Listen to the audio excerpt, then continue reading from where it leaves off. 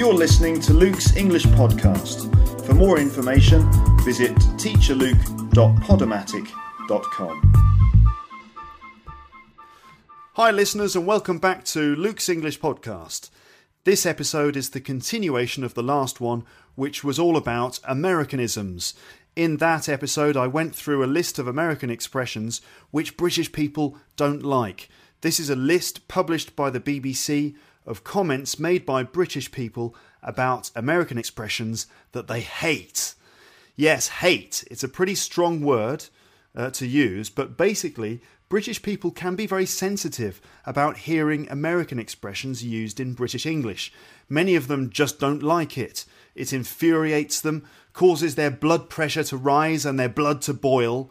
But is it really worth getting so angry about the way British English is influenced by American English? Are the expressions genuinely wrong grammatically? In most cases, I don't think so. Most of the expressions are grammatically okay. They're just examples of standard conventions of American English, and it's quite natural for American English to influence British English. We watch American TV shows, interact with Americans on the internet, and meet more and more American people in our daily lives. Perhaps some Americanisms sound less sophisticated than their British equivalents, but in fact many Americanisms really are efficient bits of language. They're effective tools of communication most of the time.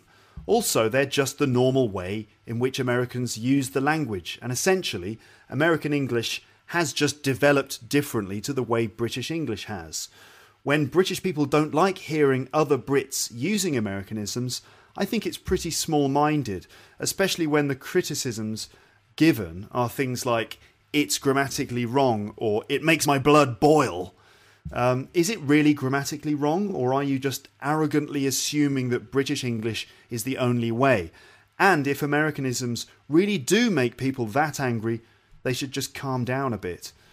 British people like to think that because we're British, we have the right to be superior about the use of English, as if to say, well, it's our language, so we can decide how it should be used. I think we feel we have a connection to the real source of English heritage, Shakespeare and all that. However, in my experience, most British people don't really have the linguistic knowledge to back up their complaints about American English. So when they complain about Americanisms, they just sound conservative, small-minded or snobbish. So really, when a British person complains about American usage, do they really have a good linguistic point, or are they just being a bit judgmental about American English? In this episode, I will continue to go through the list of British people's most hated Americanisms, as published by the BBC. I will explain each comment and then give my opinion. I've also got some comments from a language expert called Grammar Man who works at the University of Carolina. The main questions I consider when judging these Americanisms are they grammatically correct or not? Are they effective tools for communication? Do they effectively communicate a message? And is the complaint really justified, or is it just snobbishness? There is a transcript for pretty much everything I'm saying in this episode again. You can check it out on the website, which I'm sure you know by now. Luke, what is it again? That's it. teacherluke.podomatic.com. How could you forget? How could I even forget that? So you can read whatever I'm saying, and if there are words and phrases that you hear me say and you think, what does that mean? And then I don't explain it, you can check it out on the transcript. Okay, so where did we stop in the last episode? I believe it was comment number 16, so here it is.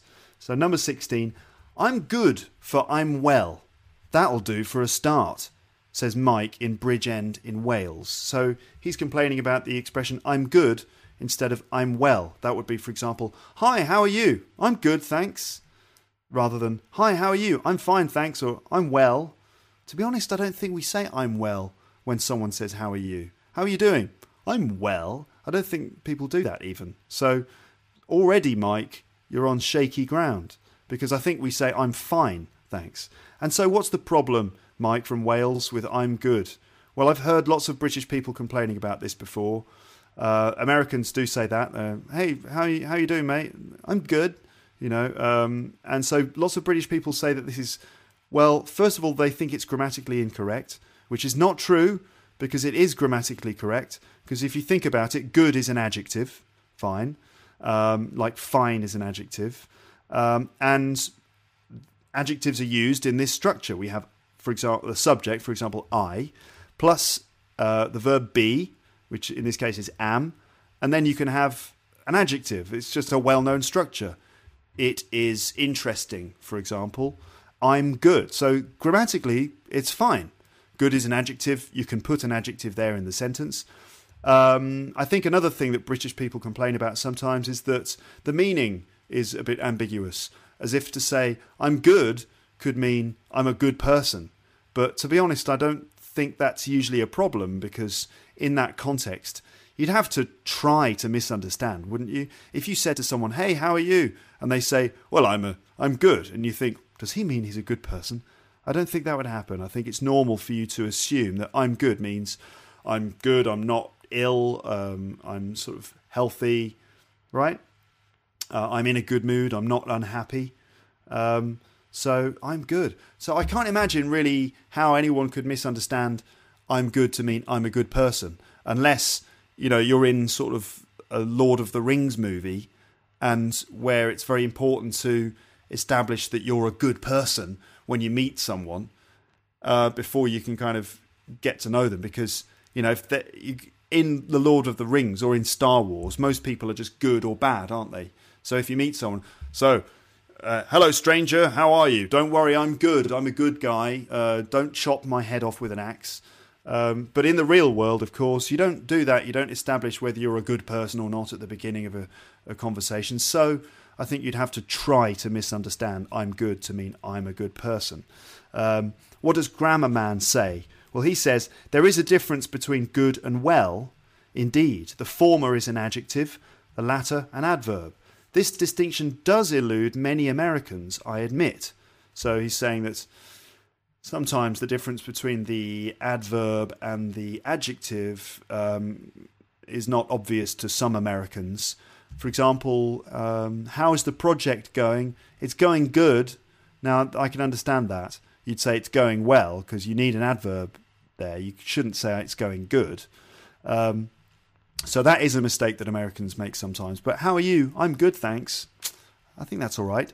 He goes on to say, however, adjectives, not adverbs, follow linking verbs. Verbs like to be. Hence, the correct response to how are you is, in fact, I'm good. The Brits are wrong again. Well, I don't think we're all wrong, because I think I've got it. But I think Mike from Wales, you don't really have a point. I think I'm good is okay. And it's just more a question of usage. The Americans tend to say that, whereas the British would say I'm fine. So I suppose when Mike hears that, he goes, I can't bear to hear American English being used in the United Kingdom. The United Kingdom, it's called the United Kingdom because apparently we're united by a king. In fact, actually it's a queen, whose family originally come from Germany. So, what does that say? I don't know. Right, number 17. And we've got lots of points to go through, so I shouldn't mess around.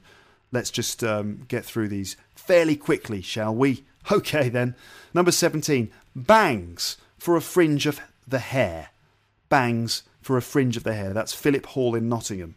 Well, we don't really say bangs in the UK, but I think in the USA, if like a girl has got a fringe that is just above her eyes, or maybe just the fringe of the hair is just on the eyebrows, that kind of look. Someone like Reese Witherspoon tends to have this haircut which is like a fringe going over the eyebrows, okay? And in America they call that bangs of hair, right? And in Britain we don't say that. And in fact we don't really have a name for the individual bits of hair in a fringe. In America they do. They call it bangs. So in fact, really, we're missing a word there, aren't we? Because we don't know what else to call it. Grammar Man says, I don't know what else to call them. So I think this is just a case of American English having a word that we don't have in British English. So Philip Hall in Nottingham, you've learned a word, right? You should be happy. Right, moving on to number 18. And this one is from Simon Ball in Worcester. I think we've heard from Simon Ball before, haven't we? Anyway, Simon Ball from Worcester complains, take out rather than takeaway. So take out rather than takeaway. So he thinks we should say takeaway, and he gets annoyed when he hears people saying take out. So if you go to a restaurant, let's see, if you go to a Starbucks and you order a coffee, you can either drink the coffee in or you can go out with the coffee. A takeaway, right? You get a takeaway coffee in the UK. And in America, it would be a takeout, maybe a takeout meal or a takeout coffee or something like that. But Simon, come on, what's the problem? Takeaway, fine, it's clear. You take it away from the place where you bought it. You don't eat it there. Take out, but that's clear too, isn't it, Simon? Take out. I'm going to take it out of the restaurant. I'm not going to eat it in. I'm going to take it out. I think that's fine. You can't say that takeaway exclusively is the only way to explain that takeout is wrong. I think takeout is fine. It's just another way to say the same thing. Grammar Man says, well, it's 6 of one and half a dozen of the other. Okay, well, half a dozen means 6. Okay, a dozen means 12. And that's like a sort of traditional word which would have been used by like people who sold things in shops. You'd buy a dozen eggs, for example, and it means 12 eggs. So 6 of one and half a dozen of the other just means 6 of one and 6 of the other. He's basically saying it's just the same way to say two things, right? 6 of one, half a dozen of the other means that there's no real argument. It's just Americans say take out, Brits say take away, and they're not really that different. Number 19, this is from Bob in Edinburgh, and he says, rather positively, I enjoy Americanisms. I suspect even some Americans use them in a tongue-in-cheek manner. Right, what's a tongue-in-cheek manner? What does that mean to use something in a tongue-in-cheek manner? Well, tongue-in-cheek just means when you do it sarcastically or ironically.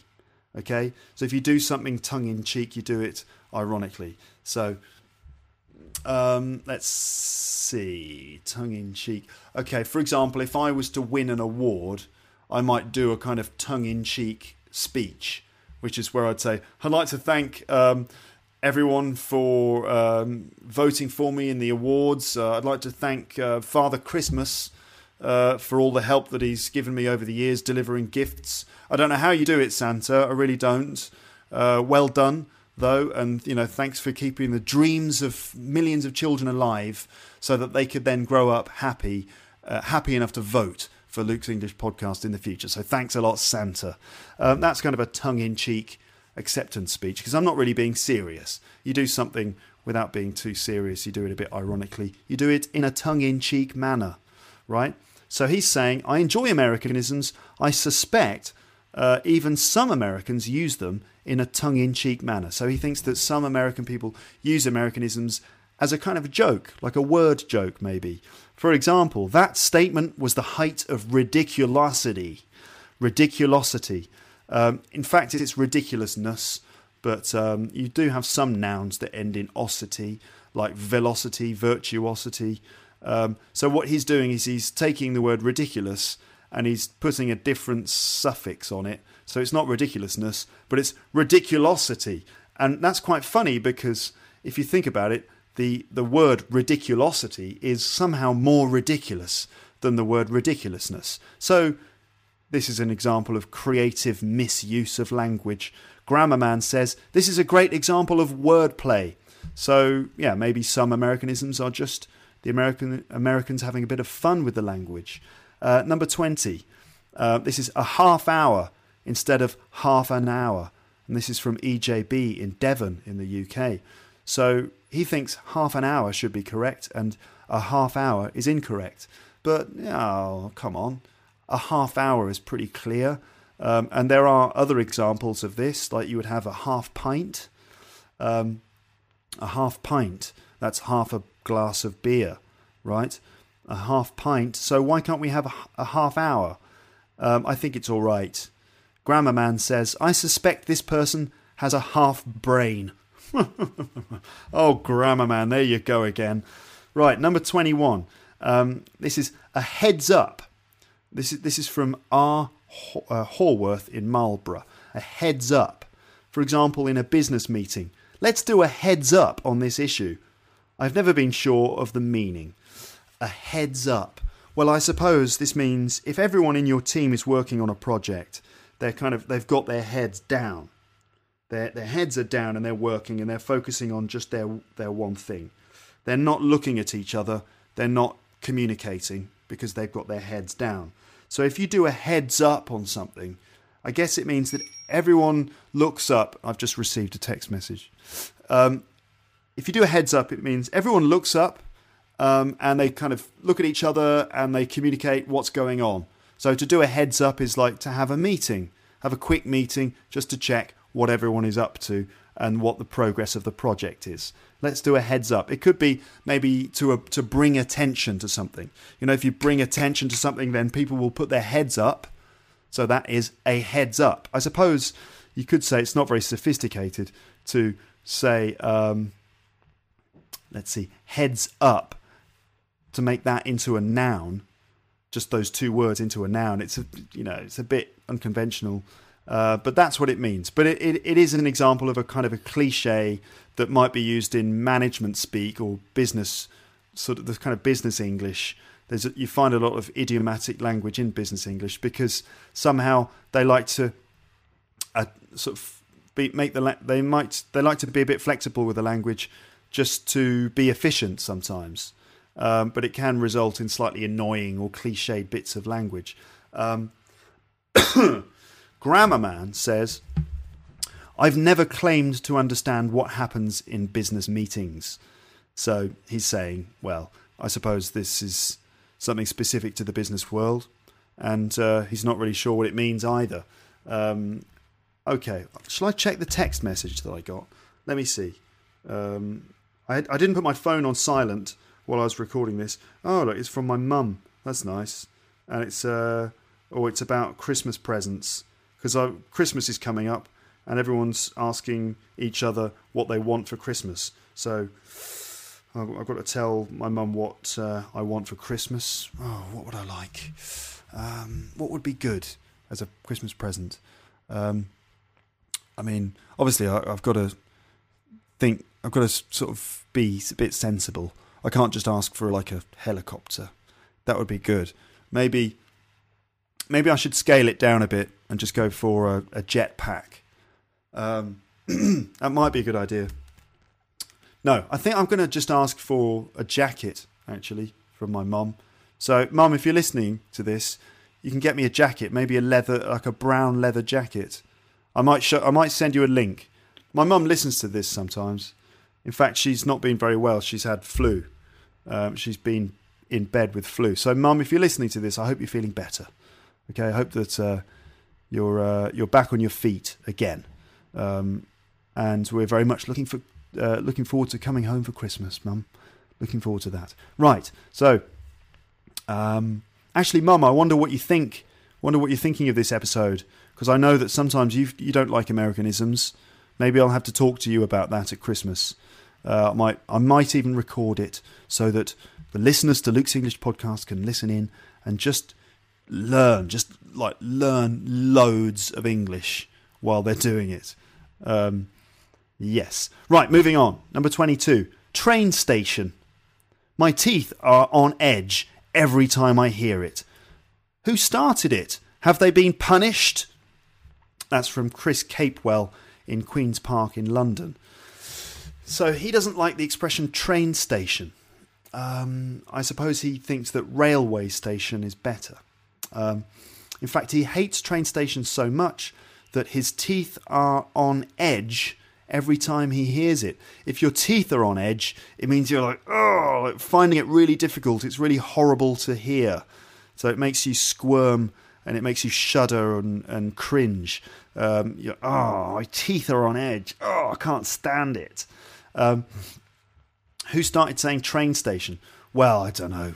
Is it specifically American? Maybe. But come on, what's wrong with train station? I mean, really, it's a station. Trains, that's where you go to get a train. Trains stop in them. Let's call it a train station. I don't see the problem. Railway station as well, fine. I mean, railway is the track that the trains travel on. But, it's pretty much the same thing, isn't it? There's nothing wrong with saying train station. Just in the same way there's nothing wrong with saying railway station. It's just another way of saying the same thing. So there's no need to punish people for saying train station. Chris, come on, man. Grammar Man says, have you been punished yet for talking out of turn?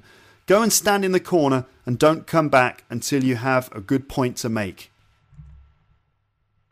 Okay, let's take a little break from the list now, and let's hear from an American reader.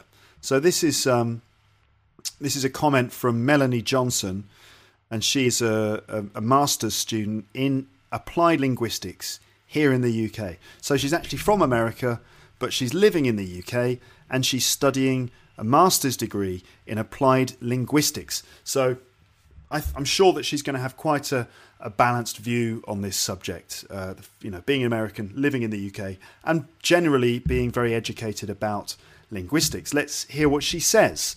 So she says, the idea that there once existed a pure form of English is simply untrue. The English spoken in the UK today has been influenced by a number of languages, including Dutch, French and German. Speakers from the time of William the Conqueror would not recognise what we speak in British as English. They would not recognise what we speak in Britain as English. This is because language variation shifts are constantly changing. 5 years ago, you might have found it odd if someone asked you to friend them. But today, many of us know this means to add them on Facebook. The increased use of technology, in combination with the rise of a globalised society, means language changes are happening faster than ever, especially in places with highly diverse populations like London.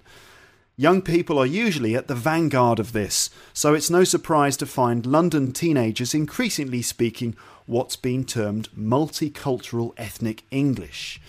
Changes in word use are normal and not unique to any language, but English does enjoy a privileged status as the world's lingua franca. That began with the British, but has been maintained by the Americans. It's difficult to predict how English will evolve, but one certainty is it will. So she's saying something, I think we've probably already made that point, that the influence of Americanisms on British English is all part of the natural way in which language changes over time. And you can either understand that and go with it, or you get very angry and annoyed and complain and throw your toys out of the pram. Right, let's move on. Number 23. We're almost halfway through the list, and we are 23 minutes into the podcast, so let's go. So this is from Chris Fackrell in York in the UK, and he says, to put a list into alphabetical order is to alphabetize it. Horrid. So he thinks that the verb to alphabetize something is horrible. That means put it in alphabetical order. For example, I alphabetized my record collection. Well, I don't know. How is it really intrinsically horrible to say alphabetize? I mean, it's rather a long, slightly clumsy sounding word, alphabetize. And you might say that it's a bit basic to just take the word alphabet and turn it into a verb, but it's pretty effective, isn't it? You know what that means, to alphabetize something means to put it into alphabetical order. It's certainly easier to say. Grammar Man says, no doubt we Americans are notorious for transforming nouns into verbs. If we hadn't introduced this practice, imagine how annoyed you'd be always having to say, I'll add you as a friend on Facebook, instead of I'll friend you. Okay, I think we get the point. Saying I'll friend you is just a much quicker and much easier way of saying I will add you as a friend on Facebook. And I suppose the same applies to alphabetize. Right, number 24. People that say "my bad" after a mistake. I don't know how anything could be as annoying or as lazy as that. That's from Simon Williamson in Lymington, Hampshire, in the UK. My bad. Okay, so for example, if let's say you take the wrong bus with your friend and you're riding along and and your friend says, "Oh no, we're on the wrong bus, we're going the wrong direction." And you go, "Oh yeah, sorry, my bad." That means it was my fault, I did a bad thing, I chose the wrong bus in this case. My bad. Yeah. My bad. Yeah, I suppose it's not really grammatical because you can't say my and then an adjective. You have to say my followed by a noun, don't you? I mean, you might say my bad mistake, but essentially it's my and bad. It's my and mistake, my and a noun. So not saying my and an adjective is, it's not really grammatically correct. But still, it's clear what it means. It means I did something bad. So Grammar Man says, "For a while I thought the British were actually more sophisticated than us. Then I picked up an issue of The Sun. My bad." All right, so not really answering the particular point, but he's saying that he thinks my bad is okay and that you can say it. In fact, he then makes fun of the British, saying that he thought we were sophisticated, and then he picked up an issue of The Sun. Well, The Sun is a newspaper in the UK, and I agree with Grammar Man. It's not sophisticated at all. It's deeply unsophisticated and very sort of small-minded, and it's the sort of Sun that sells news. It's the sort of newspaper that sells papers by doing stories about celebrities and showing pictures of girls with their boobs out. So I don't know, guys. If you're in England, pick up a copy of The Sun. It's just a naked girl on page 3. In fact, it's one of the most popular newspapers in the country, one of the most best-selling newspapers, and they've had a naked girl on page 3 for years and years and years. It's almost like an institution. But is that really a serious way to, sort of conduct journalism? Well, no, it's not, is it? So it's not a sophisticated paper. They have ridiculous stories. A lot of them not really true. They get their information in a very dodgy ways. And only recently there's been a big scandal about how the tabloid papers in this country were kind of hacking into people's mobile phones and things like that. So I agree, The Sun is a pretty awful paper. Nevertheless, if you read it, it's full of idioms and it's full of phrasal verbs. There's loads of language that you can learn from The Sun. But as a piece of journalism, no, it's not very sophisticated. Right, point 25. This is from Tom Gabbert in Huddersfield in England, and he says, "Normalcy instead of normality really irritates me." Normalcy instead of normality. So you might say in New York after the hurricane, it took a long time for things to get back to normalcy, or for things to get back to normality. Well, Grammar Man says, "These words are in fact different, and people should be corrected when confusing them. Though I don't think the confusion is particularly American. Are you confused?" So he's saying that actually these two words are separate words, and it's true, a lot of people confuse them, but he doesn't think that's just the Americans. Normalcy and normality. Right, okay, I'm going to have to Google this one. Normalcy and okay, there it is. Normalcy and normality. Okay, so this is a website called grammarist.com, and normalcy versus normality. Normality and normalcy are different spellings of the same word. Okay, so that kind of contradicts what Grammar Man said. Normality is centuries older, though, and many usage authorities consider it the superior form. Nouns ending in cy are usually derived from adjectives ending in t. For example, pregnancy from pregnant, complacency from complacent, hesitancy from hesitant, while adjectives ending in l usually take the ity suffix. Normalcy is unique in flouting this convention. So maybe there is a case here for saying that normalcy is kind of wrong and normality is okay. Well, we will see. Maybe in the future everyone's going to start saying normalcy, but I doubt it. I think we'll continue to say normality. Normalcy, normality. Normality's longer, it's got 4 syllables, so maybe normalcy is slightly more efficient word. Number 26. As an expat living in New Orleans, it is a very long list, but burglarize is currently the word that I most dislike. That's from Simon in New Orleans, but I expect he's a Brit. Okay, burglarize. Well, do you know the word burglary? Or to burgle something? Well, a burglary is when someone breaks into a building in order to steal something. So it's a kind of theft. So breaking into a building to steal something is called burglary.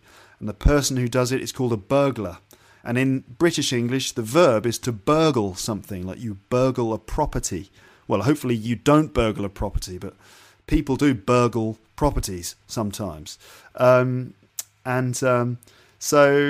Simon's complaint is that burglarize is an unnecessary verb, that we already have burgle. But I expect in America they don't really use burgle. Grammarman says, again, you should thank us for making a habit of verbing nouns. All right. Okay, well done. Yeah, it's well done for verbing nouns. But we already have burgle. You don't need burglarize. Burglarize. It sounds funny to us because we already have the verb burgle. So if you add eyes on it, it's like, what? Unnecessarily long. Burglarize. Burglarizationisms. That's a common complaint that Brits have about Americans in their English, is that they unnecessarily lengthen words. You know, there have been a number of instances of burglarizationism itties over the past few monthizationisms. Okay, but burglarize, well, I'm not that bothered. I think it's just that we use burgle and the Americans don't. Number 27, this is from John in London. And John says, oftentimes, just makes me shiver with annoyance. Fortunately, I've not noticed it over here yet. Ugh. So it makes him shiver with annoyance. Ugh. Oh, God, so annoying. Calm down, John. It's not that bad. Oftentimes. Well, actually, oftentimes is used in Macbeth by Shakespeare. Banquo, one of the characters in the play Macbeth, says oftentimes. So it's an example of English that was used over here. The Americans then took it over there. We stopped using it. They continued. And now we just get pissed off about it because we assume it's wrong. So Shakespeare used it, John. You'd know that if you'd read some, eh? Then again, if you read Shakespeare these days, it's seriously difficult to understand. Thing is, though, I think oftentimes is pretty clear, isn't it? Oftentimes. Really, it's not necessary, though. You can just say often. So I agree that it's not a great word. But actually, if you say, if you say, fortunately, I haven't noticed it over here yet, well, you haven't noticed it because you haven't read any Shakespeare.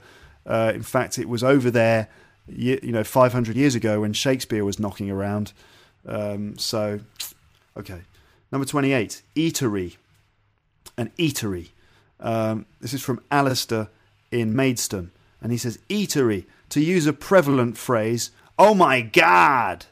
So an eatery is a noun, which is a place where you eat.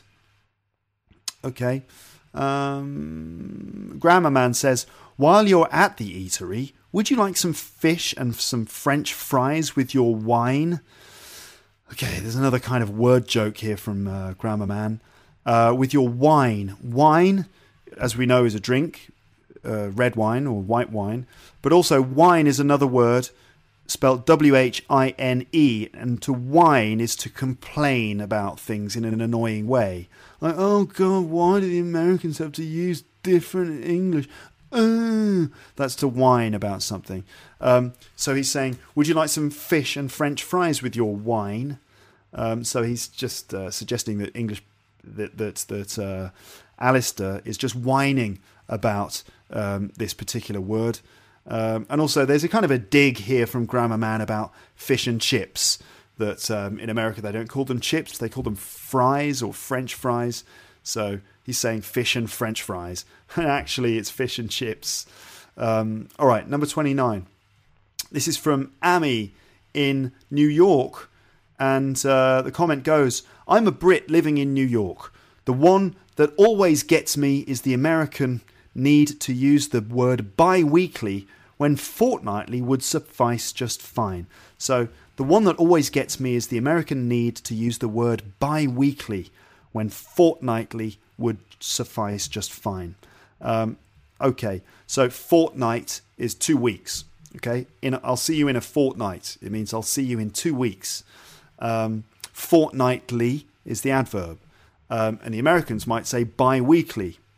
But okay, I don't think there's really anything that wrong with bi-weekly. Bi, we know it's a prefix which means two, like bicycle, bisexual, for example. Bi means two. Bi-weekly, I mean, I think it's really clear. A bi-weekly meeting, it means a week meeting that's going to happen every 2 weeks. And Grammar Man says, the meaning of the former term is more obvious and it's 3 characters shorter. So he's saying that bi-weekly is actually more obvious than fortnightly, and I kind of agree. And it's 3 characters shorter, so it's actually a shorter word. So he's suggesting that bi-weekly is better. Deciding whether a word or one word is better than another is really very subjective. And so if the Brits say fortnightly, they prefer it just out of habit, just because that's the language that they speak and it's all part of their cultural identity. And so it's very just a subjective choice. You just know fortnightly because you've heard it since you were a child. And so when you hear bi-weekly, it just feels wrong, feels unnatural. But really, if you take a look at the language properly, it's not really wrong. It means something. It's not grammatically incorrect. It's just different. Okay, number 30. I hate alternate for alternative. I don't like this as they're 2 distinct words. Both have distinct meanings, and it's useful to have both. Using alternate for alternative deprives us of a word. That's Catherine in London. And Grammar Man says, you have a point, but I don't think the confusion is particularly American. So he's saying that we all get confused between alternate and alternative, and that's not just an American thing. Number 31, hike a price. Does that mean people who do that are hikers? No, hikers are ramblers. That's M. Holloway from Accrington in England. So to hike a price basically means to raise a price. Okay, but we also have a word hike, which means go for a walk in the countryside. And a hiker is a person who goes for a walk in the countryside. A rambler is the same thing.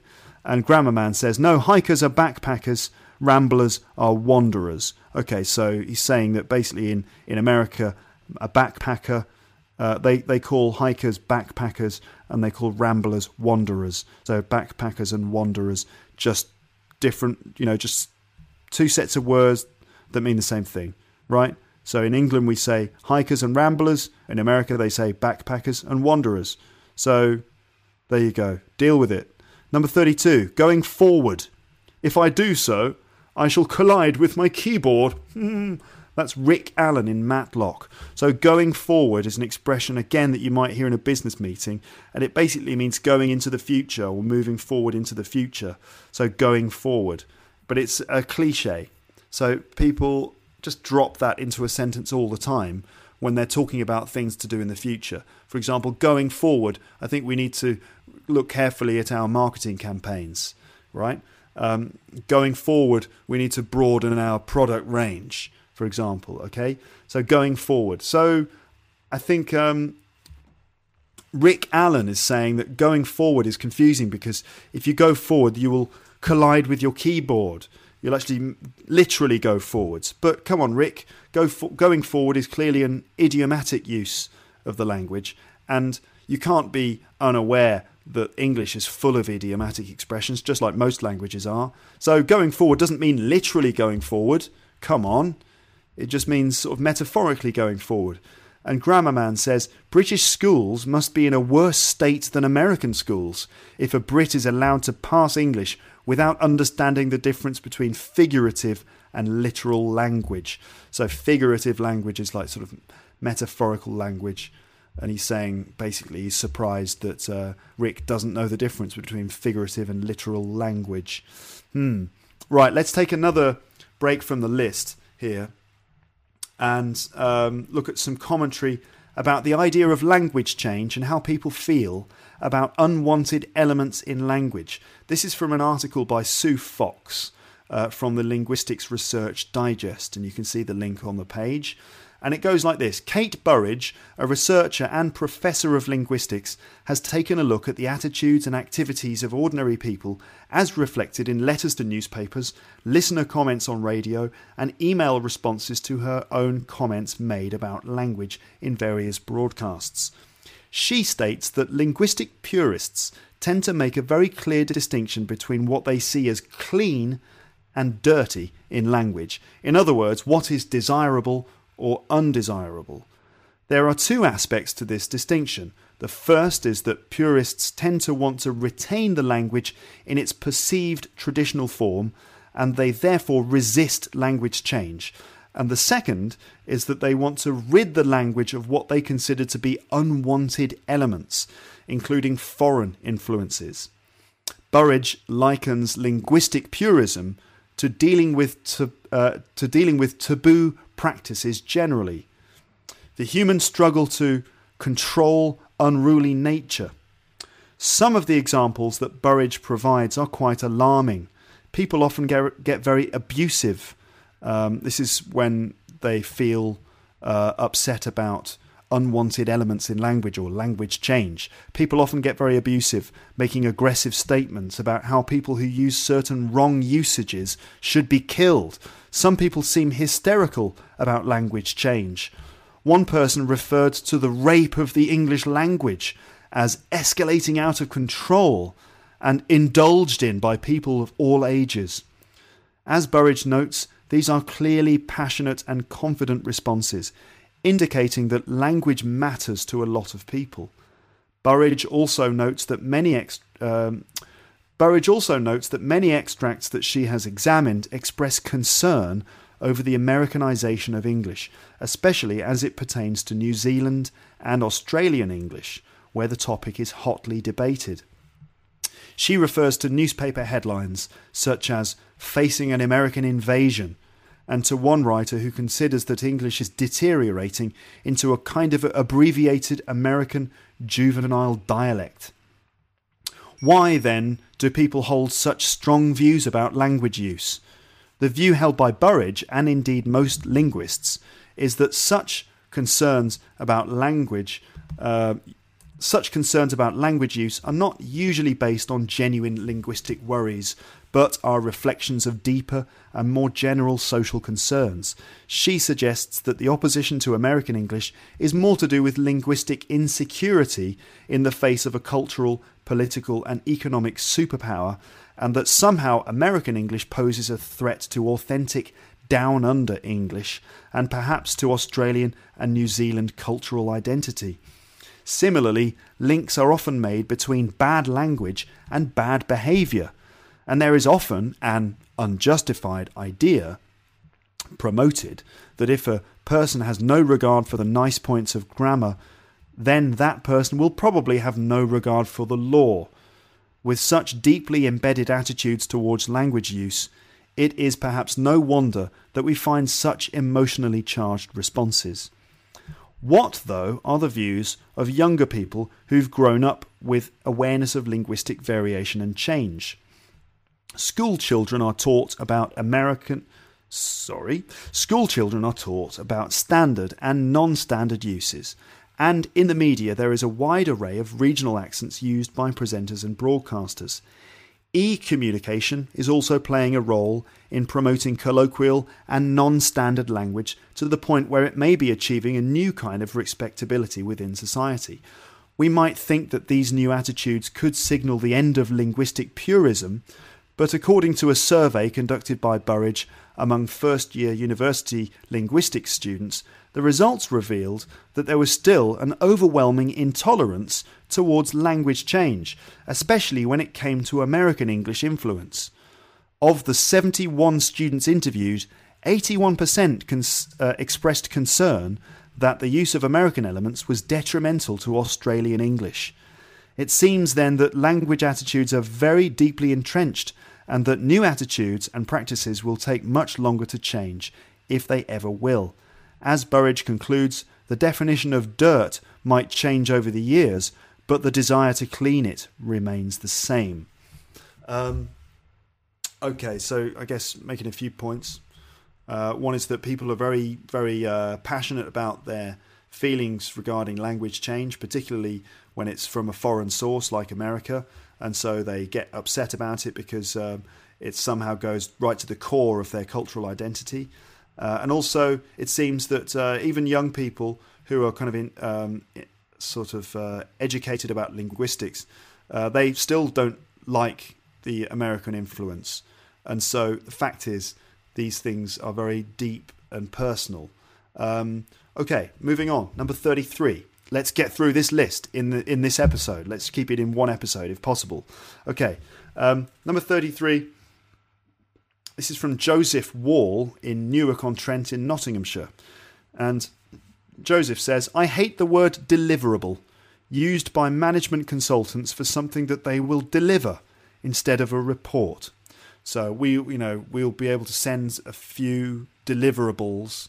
What kind of deliverables can you give me on this? I suppose meaning sort of what kind of reports can you deliver? Well, Grammarman says, I will not be held accountable for either the actions or the discourse of corporate America. So again, he's kind of distancing himself away from the business world and saying, he's suggesting, I suppose, that in business people do strange things and they speak in strange ways. So they, in this case, they've turned the word deliver into a noun and said deliverable. But there we go again, the Americans turning nouns into verbs. They're quite fond of that. Number 34. This is from Gordon Brown in Coventry. I don't think that's the former Prime Minister of Britain, Gordon Brown. I think it's probably just a coincidence. Maybe it is Gordon Brown.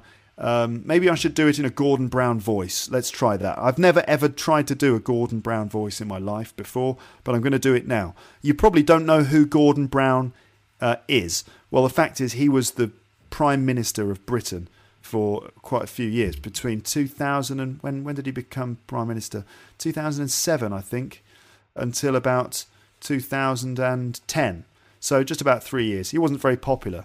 But anyway, this is what his voice sounds like. Or this is what I think his voice sounds like. The most annoying... No, I can't do it. No, in fact, I've just realised I can't do it. But what I will do is I'll do it in the voice of Sean Connery, because it's the closest thing I can do to Gordon Brown, okay? So, the most annoying Americanism is 1.5 million, when it is clearly 1.5 million. 1.5 million is 1 million point 5, where 1.5 million is 1,500,000. That's Gordon Brown in Coventry. That was the crappiest Sean Connery voice I've ever done. Honestly, I'm normally much better at that. Anyway, the most annoying Americanism is 1.5 million, when it's clearly 1.5 million. 1.5 million is 1 million point 5, where 1.5 million is 1,500,000. Okay. Well, Grammarman says, you may have a point. Maybe you have a point. 1.5 million could mean 1.5 million of one, like 1 million point 5. Okay, fine. 1.5 million, but I think we all know what 1.5 million is. If you say that, I think so. But maybe there's a point. Maybe you should say 1.5 million. Okay. Number 35. And this is Nerina in London. And she says, reach out to, when the correct word is ask. For example, I will reach out to Kevin and let you know if that timing is convenient. Reach out? Is Kevin stuck in quicksand? Is he teetering on the edge of a cliff? Can't we just ask him? Says Nerina in London. to reach out to someone instead of to ask someone. Well, Narina, these kinds of phrasal verbs, they're not just exclusive to American English, are they? I mean, we have plenty of these phrasal verbs in English. It's not just something that the Americans are doing. For example, let's see, just to go past. In fact, to go past is a good one. All right, to copy me in on a message. Can you copy me in on that message? Copy me in on the message. Can't you just say, can you copy me in the message? Copy me on the message. Why do you have to say in on the message? I mean, there's no real logic in many cases to phrasal verbs and the way that they use prepositions. They just become separate items of lexis. So reach out to is okay, but I understand that the meaning of it. Why do we say reach out as if someone is like somehow difficult to reach? You reach out to them, like stretching your arm out to get in touch with someone. Okay. Well, Grammar Man says that idiom has its uses, but it can be overused. I agree. So to reach out to someone can be useful. Maybe if someone is like sort of difficult to contact, or they're not likely to get back in touch with you, you reach out. It's difficult to contact them. Maybe you reach out your arm and hope that they will come and grab it. In the same way that you try and make contact with someone and just hope that they reciprocate and make contact with you. So you reach out to someone. Maybe someone is very angry with you, and you want them to forgive you. You don't know if they will, but you just kind of reach out to them and really politely plead that they forgive you. Might be a case when it's used, but maybe reach out to is overused, and we should just say ask in many cases. Number 36. Surely the most irritating is you do the math. Math? It's maths in capital letters.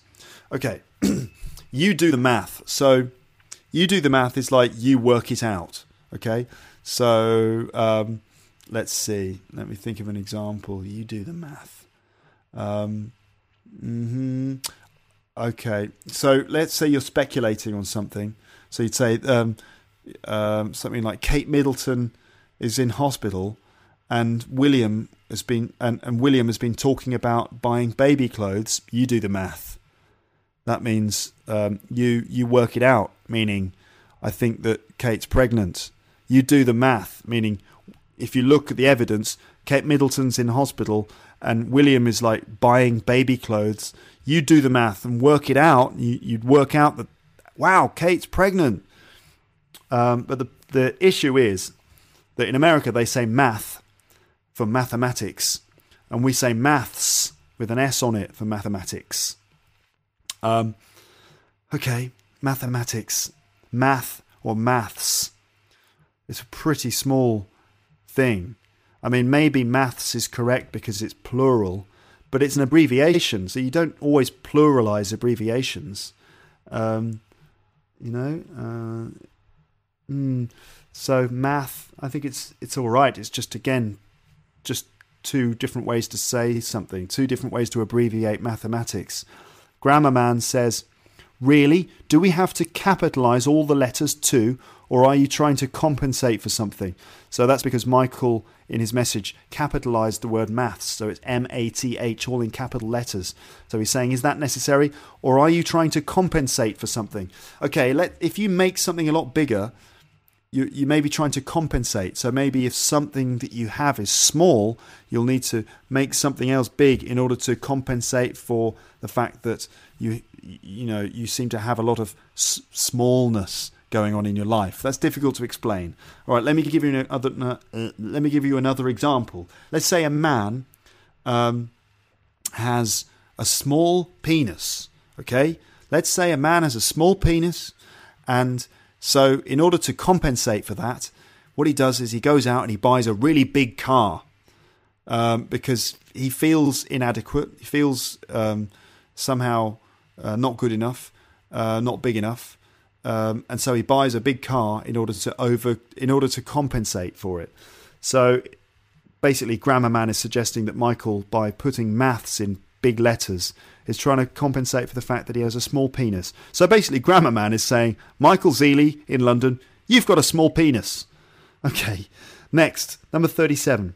I hate the fact I now have to order a regular Americano. Whatever happened to a medium-sized coffee? Says Marcus Edwards in Hurst Green in London. Is it in London? Michael Edwards in Hurst Green in England. Now, a regular Americano. Yeah, okay. Well, it sounds like rather convoluted language for just a medium coffee or a small coffee. But the fact is that, coffee is a bit complex. There are many different ways to serve it and prepare it. And an Americano is basically an espresso with water in it, isn't it? It's like a long coffee. Or maybe a filter coffee, I think. Could be that. So Grammar Man says, first we take over your language, then we take over your coffee. Although I hear the Antipodeans are making a move on your coffee too. So it's just making fun of Marcus, saying we take over your language, then we take over your coffee. But that's quite an interesting point, that maybe Marcus's complaint is not necessarily about the language, but about the fact that the culture is changing too, and that we now order Americano coffee rather than just a black coffee. So maybe there's something in that it's not just a question of language change, but general cultural change as well. How do people feel about it? Well, they get a bit upset about it, don't they? Because it's all part of their way of life. Number 37. My worst horror is expiration, as in expiration date. Whatever happened to expiry? Said Christina in London. Okay, expiration date or expiry date. Well, if you buy something, let's say you buy a yogurt from the supermarket, and on the top of the yogurt there's a date, and that's when you should eat the yogurt by. You should eat it before that date. So in the UK it's called an expiry date, and in America an expiration date. And, well, again, two words to mean the same thing, but expiry might be better because it's slightly smaller, it's quite slightly more efficient. Grammar Man says, I'd never considered the latter word. I quite like it, and it's shorter. So there you go, he quite likes expiry. Remember latter and former? When you've got two options, the former is the first one, the latter is the second one, okay? Number 39. My favourite one was where Americans claimed their family were Scotch-Irish. This, of course, is totally inaccurate, as even if it were possible, it would be Scots, not Scotch, which, as I pointed out, is a drink, said James in Somerset. So James gets very upset about the fact that Americans who have family from Scotland or Ireland call themselves Scotch-Irish, and apparently that's not correct because Scotch is a kind of whiskey, and that the correct word is Scots, not Scotch. This is kind of a common thing that people say that Scotch is the adjective for Scottish, and apparently it's not.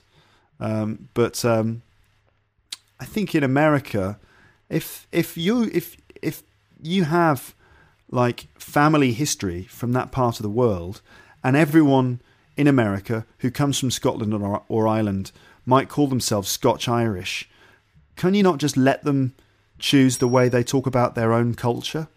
Grammar Man says, I never get between a Celt and his drink.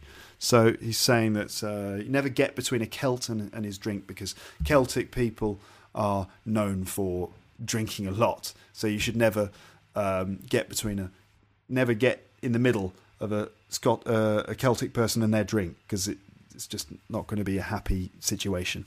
All right, number 40. I am increasingly hearing the phrase, that'll learn you. That'll learn you. That will learn you.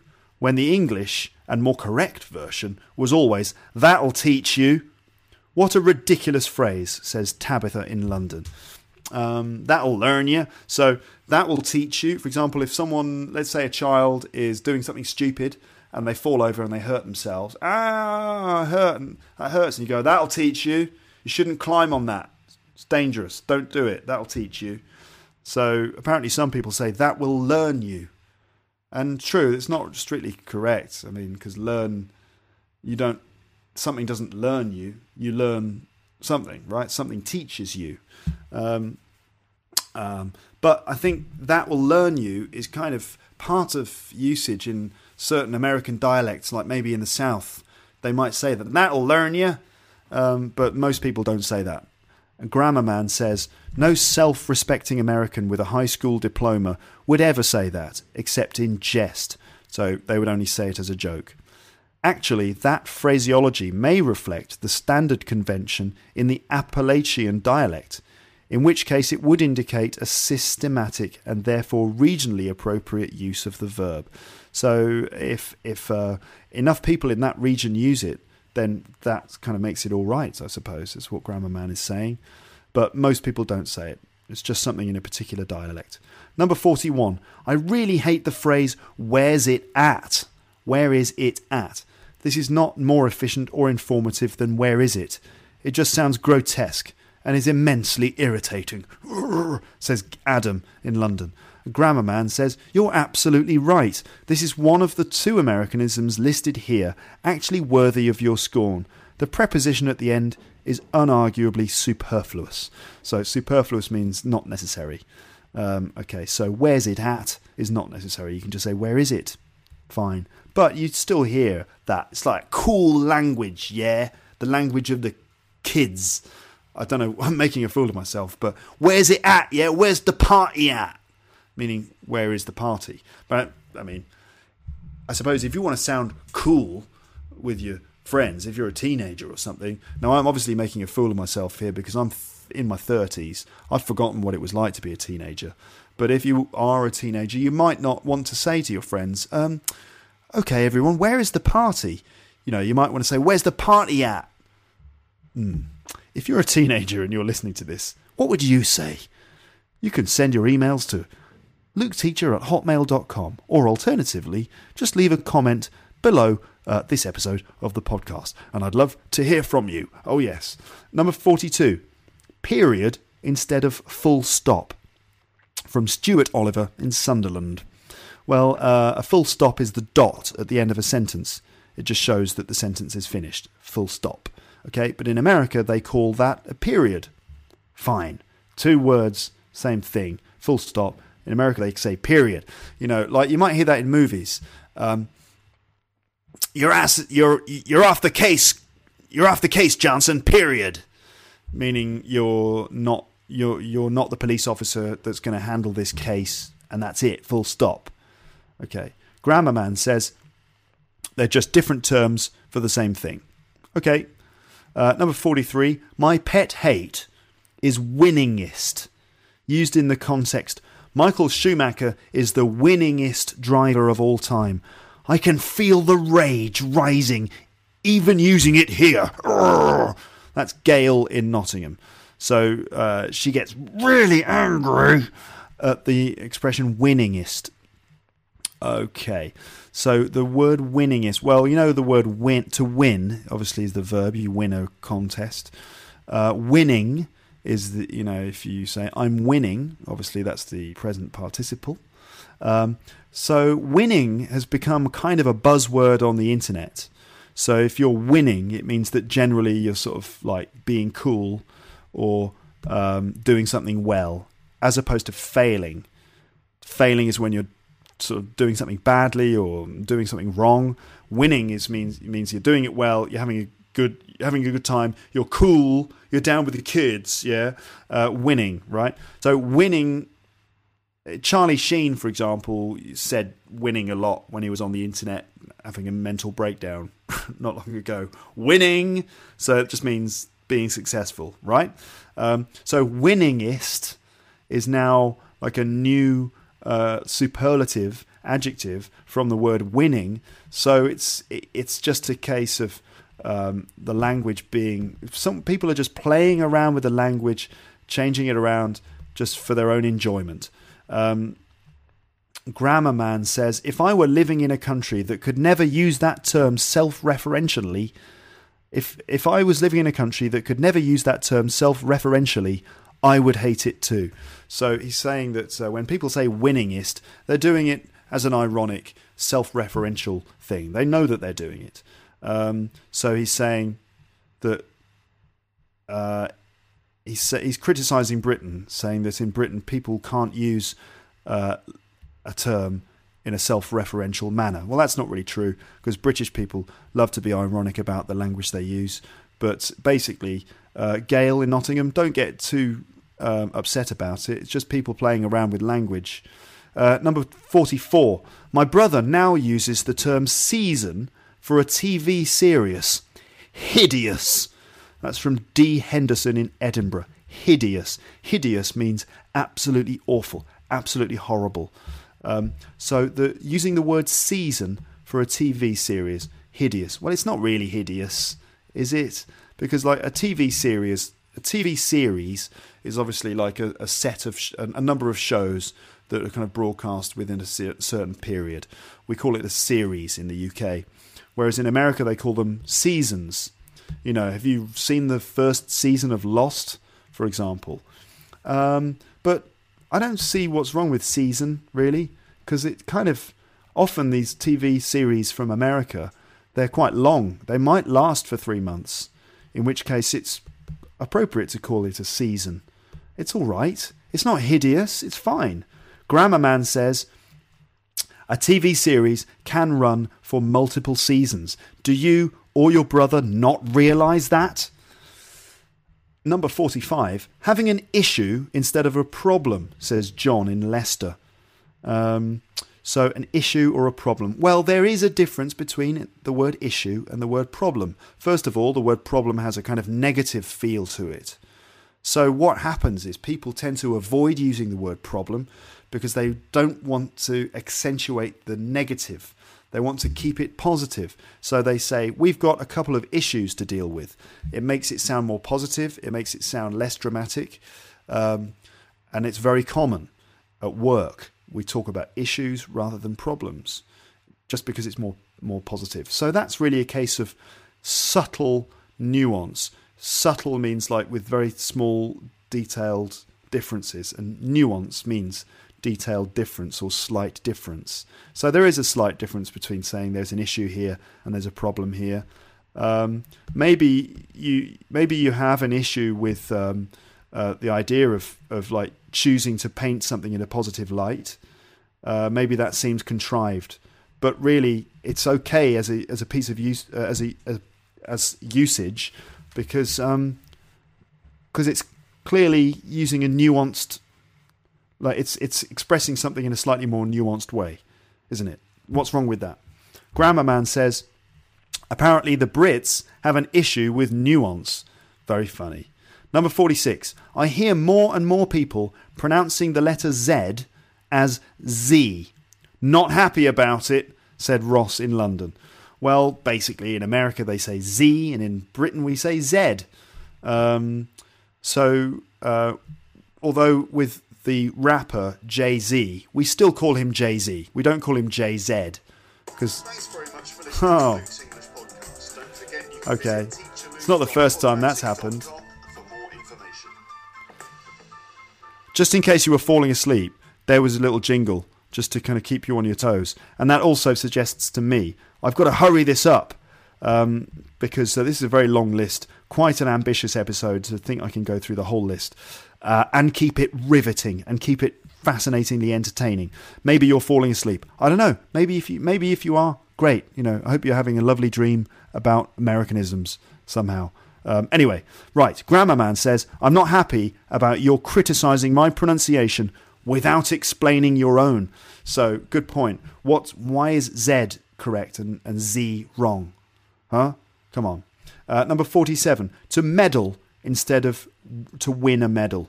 It sets my teeth on edge with a vengeance, said Helen in Martock in Somerset. To meddle instead of to win a medal. Okay, so like, you know, Chris Lewis medalled 3 times at the Olympics instead of Chris Lewis won a medal 3 times.